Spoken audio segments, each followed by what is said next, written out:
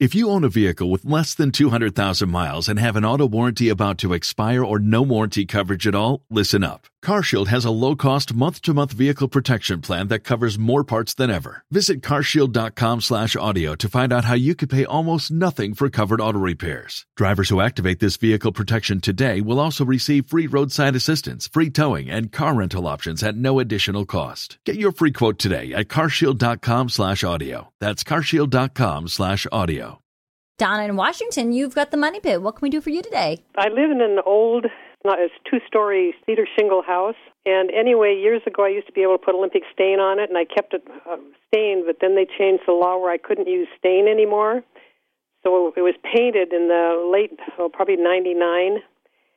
Well, now the paint started peeling, so I had one of my sons came and pressure washed it. This is about 2 years ago now. But he couldn't get all the paint off.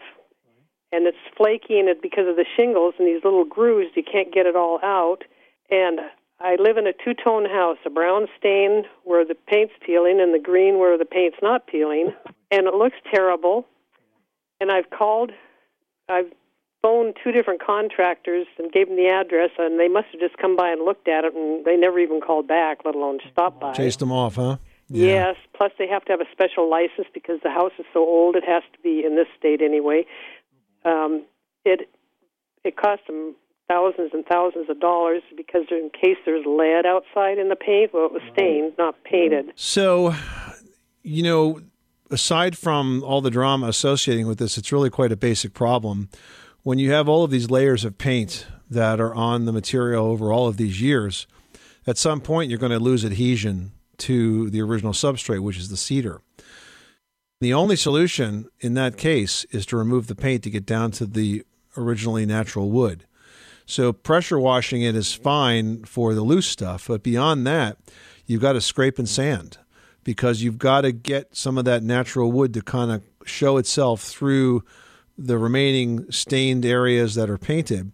Because once it's ready, truly ready, where you've got all the loose stuff off and your surface has been abraded properly, then you can apply an oil-based primer.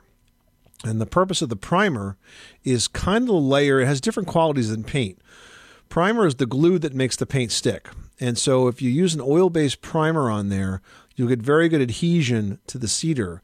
Once that thoroughly dries, then you can paint on top of that. And the top coat of paint does not have to be oil-based, but the primer does. That's what's going to give the adhesion. But you can't just keep putting good paint over bad paint. Otherwise, the problem of peeling will just continue to repeat itself. Does that make sense, Donna? Okay. Thank you. Good luck with that project. Thanks so much for calling us at 888-MONEY-PIT.